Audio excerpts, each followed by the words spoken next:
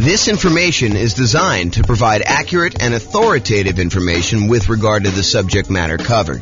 It is offered with the understanding that the presenters are not engaged in rendering legal, accounting, or other professional services. If legal advice or other expert advice is required, the services of a competent professional should be sought. Welcome to the San Angelo Real Estate Investing and Real Estate Financial Planning Podcast. Learn all about investing in real estate in San Angelo, Texas, with a combination of real estate financial planning and modeling with numbers specific to San Angelo. Plus syndicated, more generalized recordings of live and pre-recorded real estate investing classes, not all of them specific to San Angelo. Be sure to stay tuned after the podcast for a message from our sponsors. Well, good morning and welcome, everyone.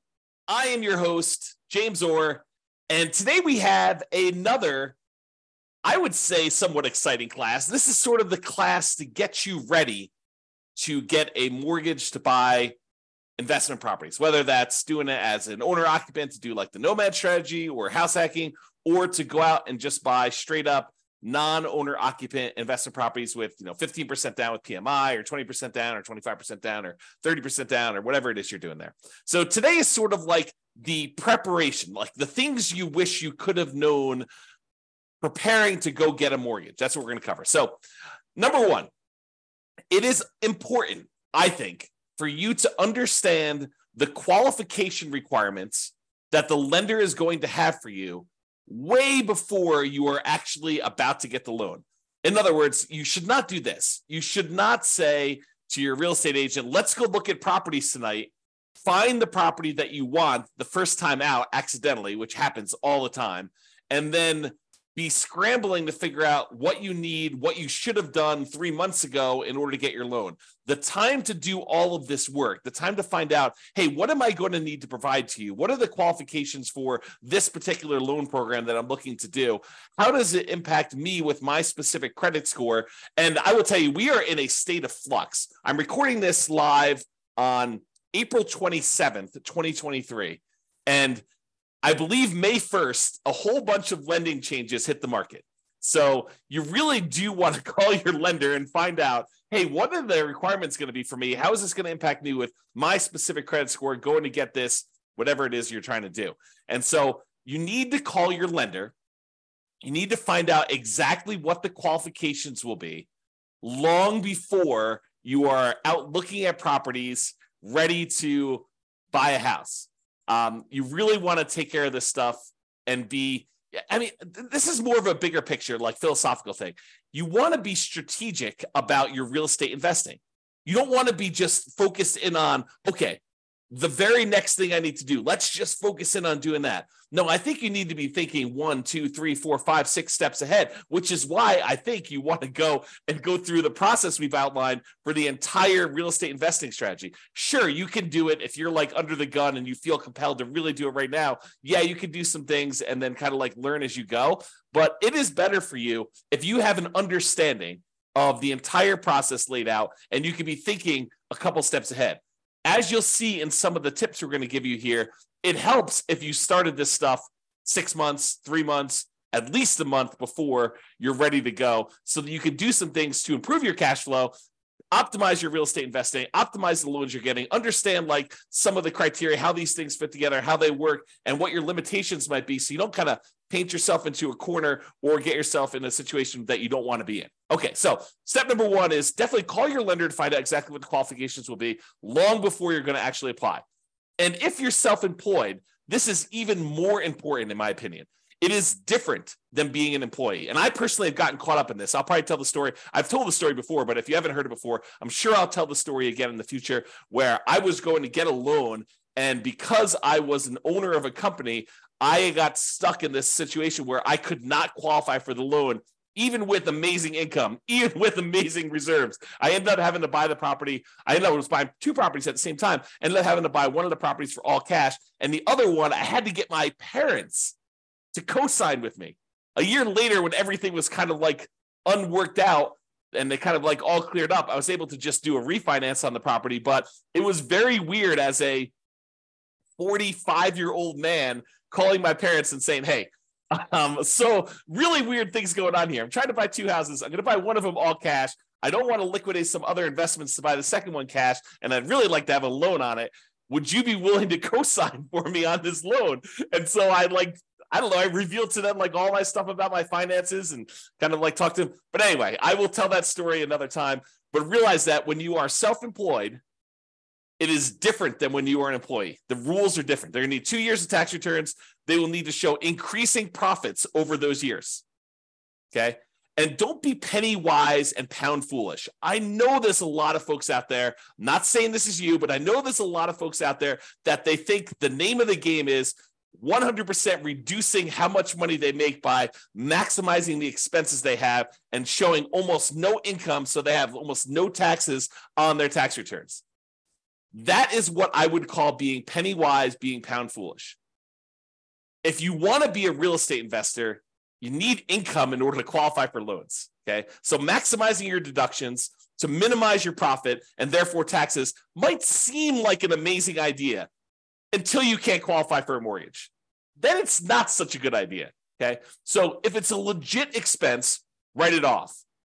And ideally, increase your profits so that you can't maximize, you can't actually write everything off. Be like, look, I'm trying to maximize my kind of like tax deductions and everything by having legit expenses, but I'm making so much money that is not a problem. Ideally, you want that, right? You want to have a very profitable business, but you also don't want to like take every single deduction that you can and hurt yourself by not being able to get loans. So this is why I'm telling you, you need to do this stuff way ahead of time. If you're trying to like fix your tax returns, it's hard to go back and fix 2 years of tax returns to like fix these issues. So you got to be thinking way far ahead to do this, okay? And that's why it's great that you're taking this class and you're understanding what needs to happen there. Okay, next tip, know and improve your credit score. So I would recommend you use one of these like free credit score websites. I personally use the creditkarma.com one, although you can use any other ones you want. I'm sure there's other ones out there, but these are sort of like websites that give you an idea. It's not exact, but it's a really good start, okay?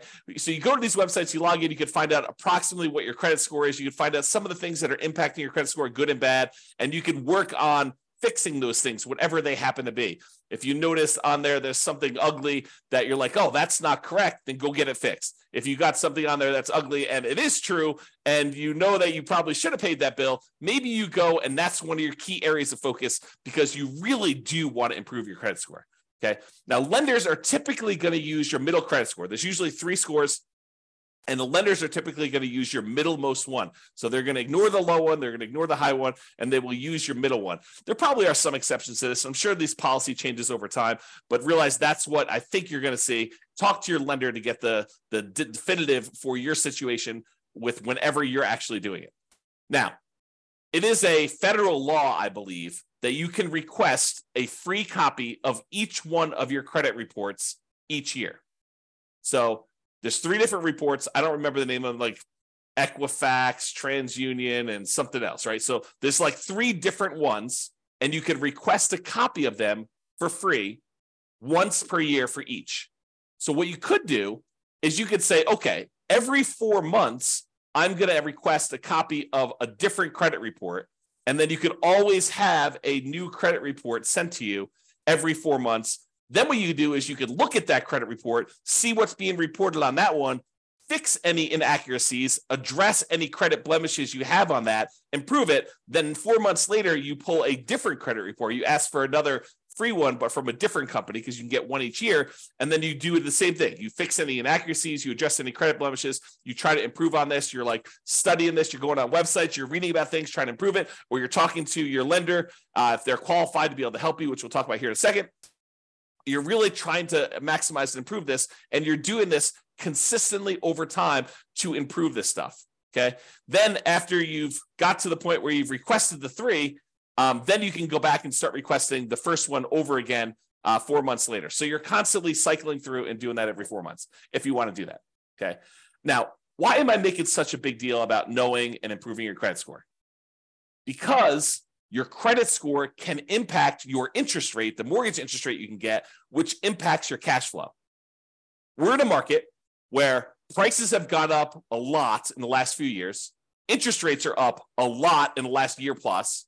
Rents are up, but they're not quite up enough to counteract these really, really high prices and the really, really high interest rates, so that it's harder than ever to have great cash flow on properties.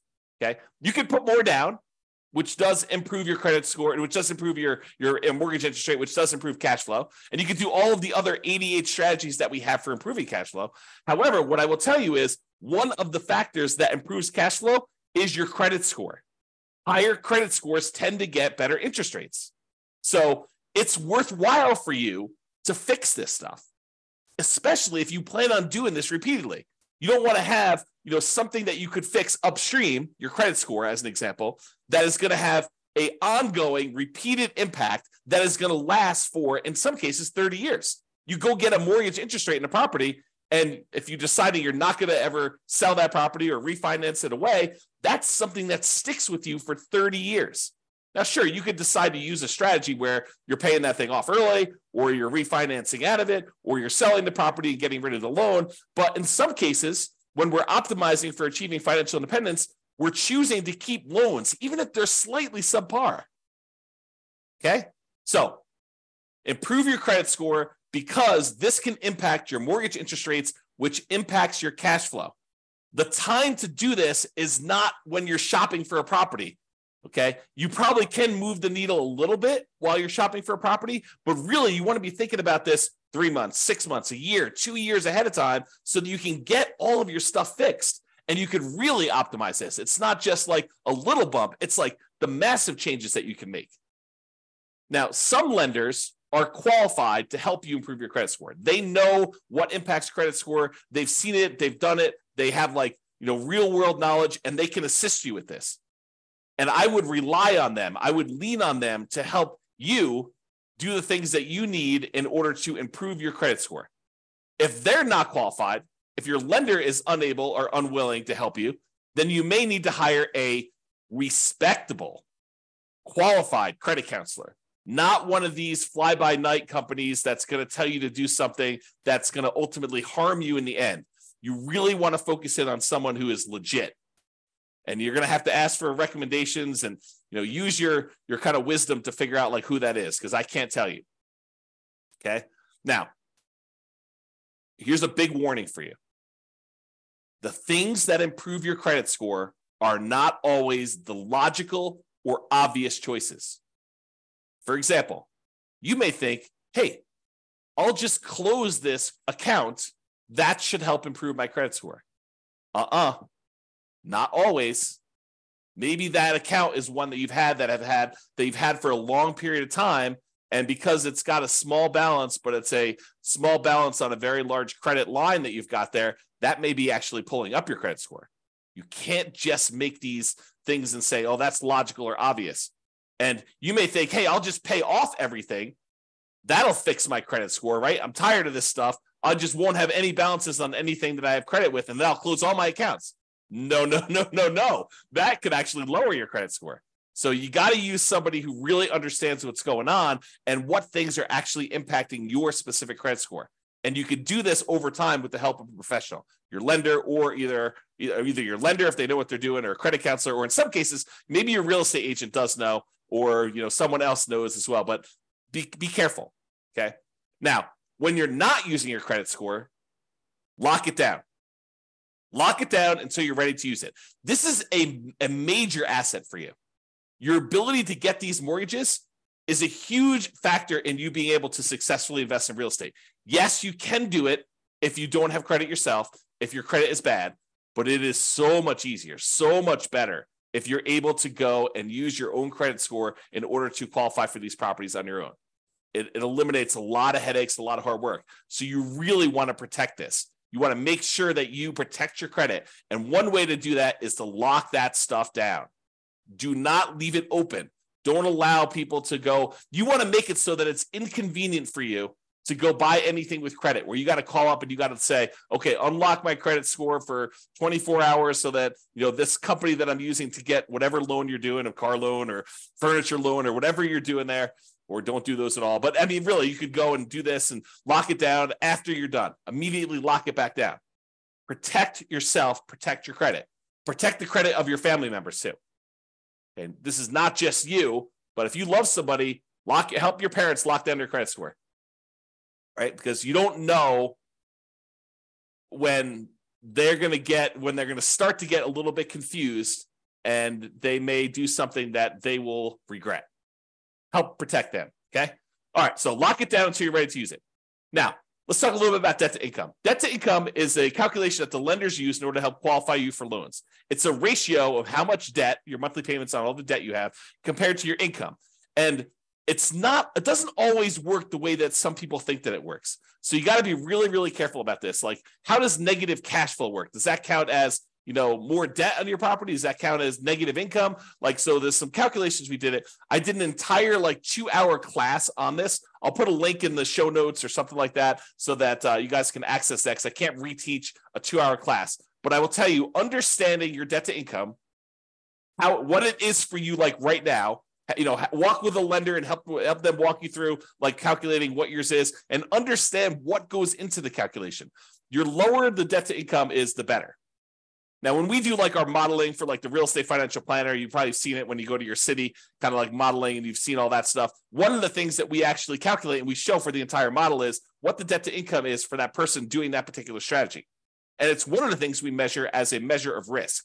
The lower your debt to income is, the less risky the strategy is for you. Now, sometimes a strategy would be really risky early on and then way less risky later on. And then some strategies are kind of moderate risk in the beginning, moderate risk in the middle, and moderate risk at the end. And you have to choose which one of those is going to be better for you. There's ones that I think I prefer, right? I'm okay taking a little bit more risk early on, knowing that I'm going to be way less risky later.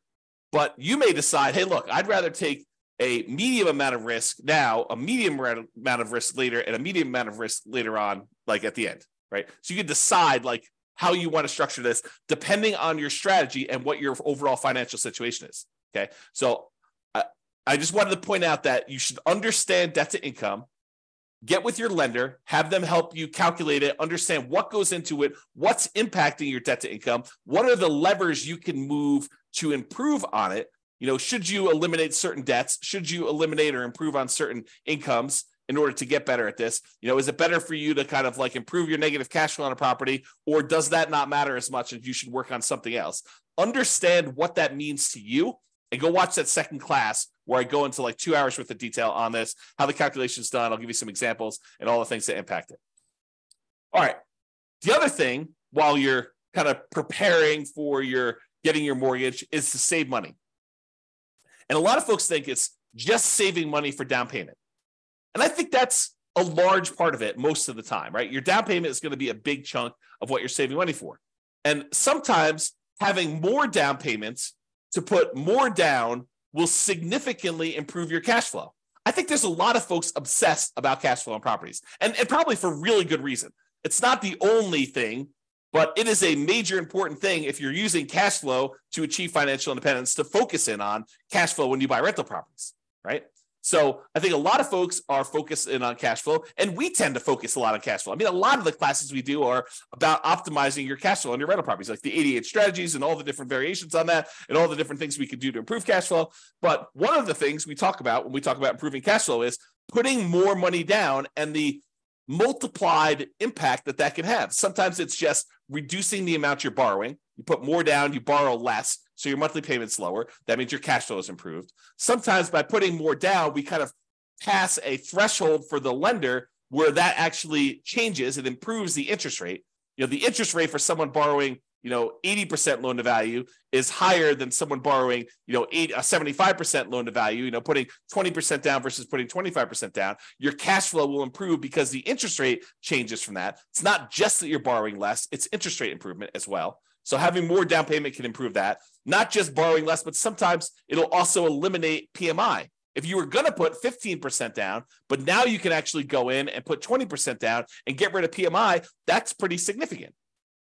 And we've talked a lot in the past about how, what is the return, the extra return you're getting on this extra down payment, and is it worthwhile to do that? We've done some classes recently on how to do those calculations, so go watch those as well. But while you're preparing to get your loan, you're saving money so that you have this down payment. In addition, you're saving money so that you can, at your option, if it makes sense to you, choose to prepay any private mortgage insurance.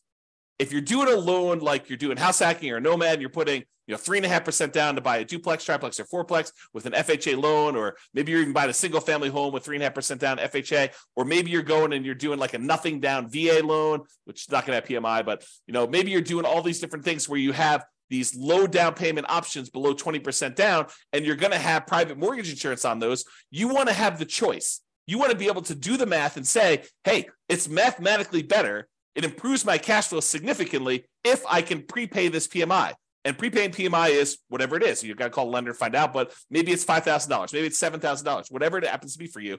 And you want to have that option. You don't want to be forced to pay monthly PMI because you don't have the choice. You didn't save enough money to do that. You want to be optimizing your cash flow by deciding whether you do this. So saving money to prepay PMI is important. Making sure you have enough money, you save the money so that you have the closing costs and you don't have to negotiate and have seller concessions, because it's not doing seller concessions by choice because it optimizes your investment, which it often does, but you want to actually have the choice of you paying closing costs yourself to improve cash flow, not raising the price and getting the seller to include some seller concessions in there. Okay, so saving money for down payment, prepaying PMI, closing costs, and maybe, as we covered in a separate class and like multiple times, is buying down your interest rate.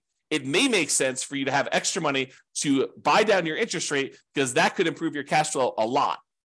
So taking that extra money to do that. And then, of course, you would not ever buy an investment property without having adequate reserves. At least 6 months, in my opinion.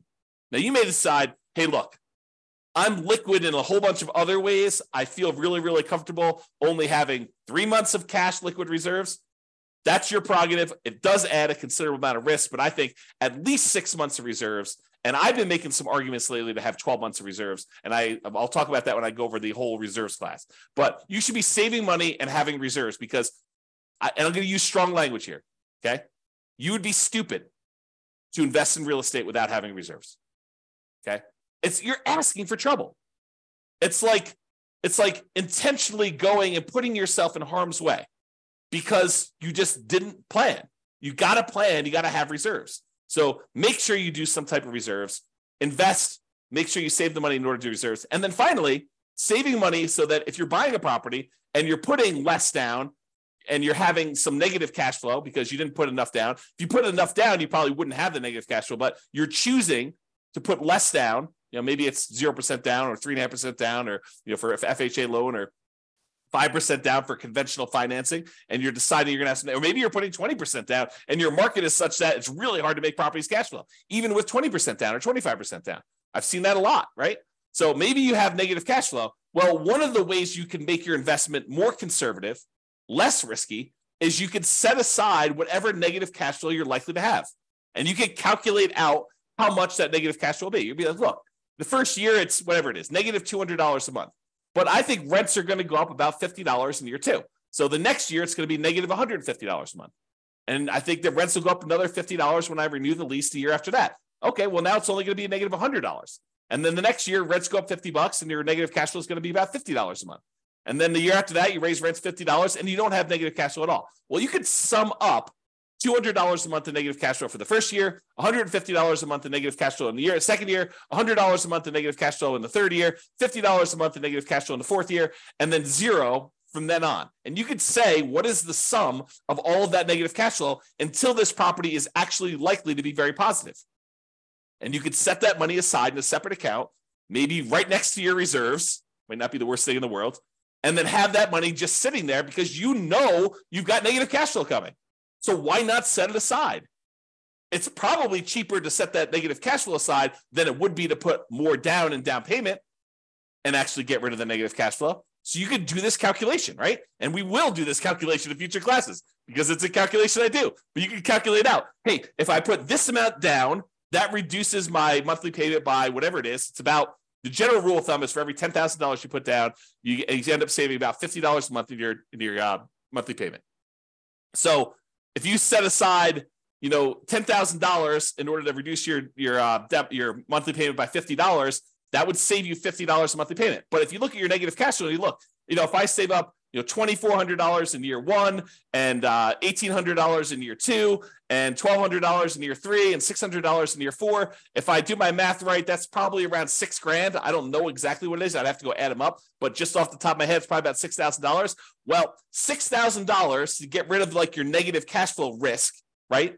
It doesn't completely eliminate it, but it really reduces it when you set all the negative cash flow aside up front versus putting an extra $10,000 down just to save $50. Might be better to set that $6,000 aside for your negative cash flow. And that's what I'm talking about. Okay. All right. So saving money, down payment, prepaid PMI, closing costs, buying down your interest rate, reserves, and negative cash flow, setting aside any negative cash flow you have. All right. Let's talk about what you're likely to be requested in form of documentation from your lender in order to get the loan. They're likely to ask you for a loan application and or a personal financial statement. Okay. They're usually going to ask you for a color copy of your ID, some type of state issued ID, any recent W-2 and pay stubs, any proof of any other sources of income you're getting as well. So if you're getting some type of income from a side hustle or whatever, they will likely ask you for that as well. The last 2 years of tax returns. So start early, make sure they're done good, done right, done correctly, and that you're optimizing for not just, saving everything on your taxes, but being able to get a loan. Last 2 years tax returns, they're going to look at those. All your bank and your investment, your IRA account statements, usually about 3 months worth. Could be 1 month, could be 3 months, but usually I'd save about 3 months worth, knowing that that's coming here. They also want to see documentation of where you're getting the down payment from. You can't just borrow the down payment from mom and dad. You have to document where that's coming from. Documentation of any large deposits in your account. If you got a lump sum from something, they're going to want to know about that. And then on each one of your properties, any of the leases, proof of insurance, any HOA documentation for the HOA and payments related to that, mortgage statements for all the properties you own. And then if you closed on any properties recently, they're going to want to see the HUD-1 or settlement statements for all the recent purchases. So that's a good general list of what you might expect to see a lender request from you. So now you know, why don't you start putting it together in a nice, easy to find, organized place so that when the lender requests it, it's all in one spot, which is what I'm going to talk about next. And I will point out one other thing about the list of documents, that your lender may have additional requests. They may have less requests, but if they have additional requests, you have two choices. You can get all worked up and upset over it. Oh, why do they need this and complain and everything like that? You can just say in advance, hey, I know that they're going to request other stuff. I'm just prepared. I'm going to just give them what they need because they're my quote partner in this. They're willing to loan me 100% of the purchase price, 95% of the purchase price, 80% of the purchase price, 75% of the purchase price. They're coming to the table with a large chunk of money to help you acquire these assets, to help you acquire these real estate investments. They're a financial partner for you. And your financial partner says, hey, I need a copy of your cable bill. And you're like, why do you need a copy of my cable bill? Or you could just say, sure, partner, I'll show you my cable bill. No worries. Here you go. Whatever you need to see. All right. Organize your files. So you know you're going to need this stuff. So why don't you get organized and stay organized? Store all the files that your lender will likely request from you in a well-labeled, organized folder on something like Dropbox. And I use Dropbox because not only does it keep a backup and it stays organized and stuff on your local computer and any other things you need, like if you're out with your lender and they need something, you can send it via your phone or your computer or go home and do something. But you can also share the entire folder with them, and then they'll have the most up-to-date stuff that they need. They'll probably request you the link again, but you can give them access to it and just have your files organized that way. Keep that folder updated with your latest tax return. So as you file a new tax return, just put a copy in there. Any pay stubs you get from work, scan them or use them from your email, save them into that folder, store them there. Any property records you have that you're going to need to share with them, put that in there. And I have a typo here. I'm going to just go ahead and correct that. As you get updated versions, save them there. That way all your files that you need to send to lender are all in one place. And this is especially helpful if you know you're going to be getting loans regularly, or you're going to be buying a bunch of properties all in a row, and you're going to need to use this like more than one time. It'll really help you. Okay? In conclusion, understand what the rules of the game are. what your expectations and the qualification standards are for getting loans. And then get and stay organized to make applying for loans fast, easy, and low stress. And I'll add one other thing. Start early. Be thinking strategically ahead of time. Okay? Start early. And think strategically.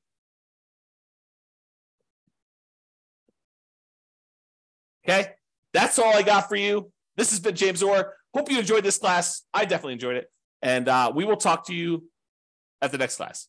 Bye-bye for now. With home prices up, mortgage interest rates up, and rents up but not quite enough to counteract the higher prices and interest rates, cash flow on rental properties in San Angelo is harder than ever. Book a call with the Real Estate Financial Planner to apply our proprietary 88 strategies to improve cash flow on your rentals. See the show notes for a link to schedule your call and improve your cash flow today. If you're a real estate agent, lender, or professional in San Angelo that wants to help our real estate investor listeners, consider reaching out to learn about collaboration opportunities with this podcast. We'd love to add more value to our listeners by having you assist our investors buy, sell, and finance their real estate investments. See the show notes to schedule a call to discuss collaboration opportunities.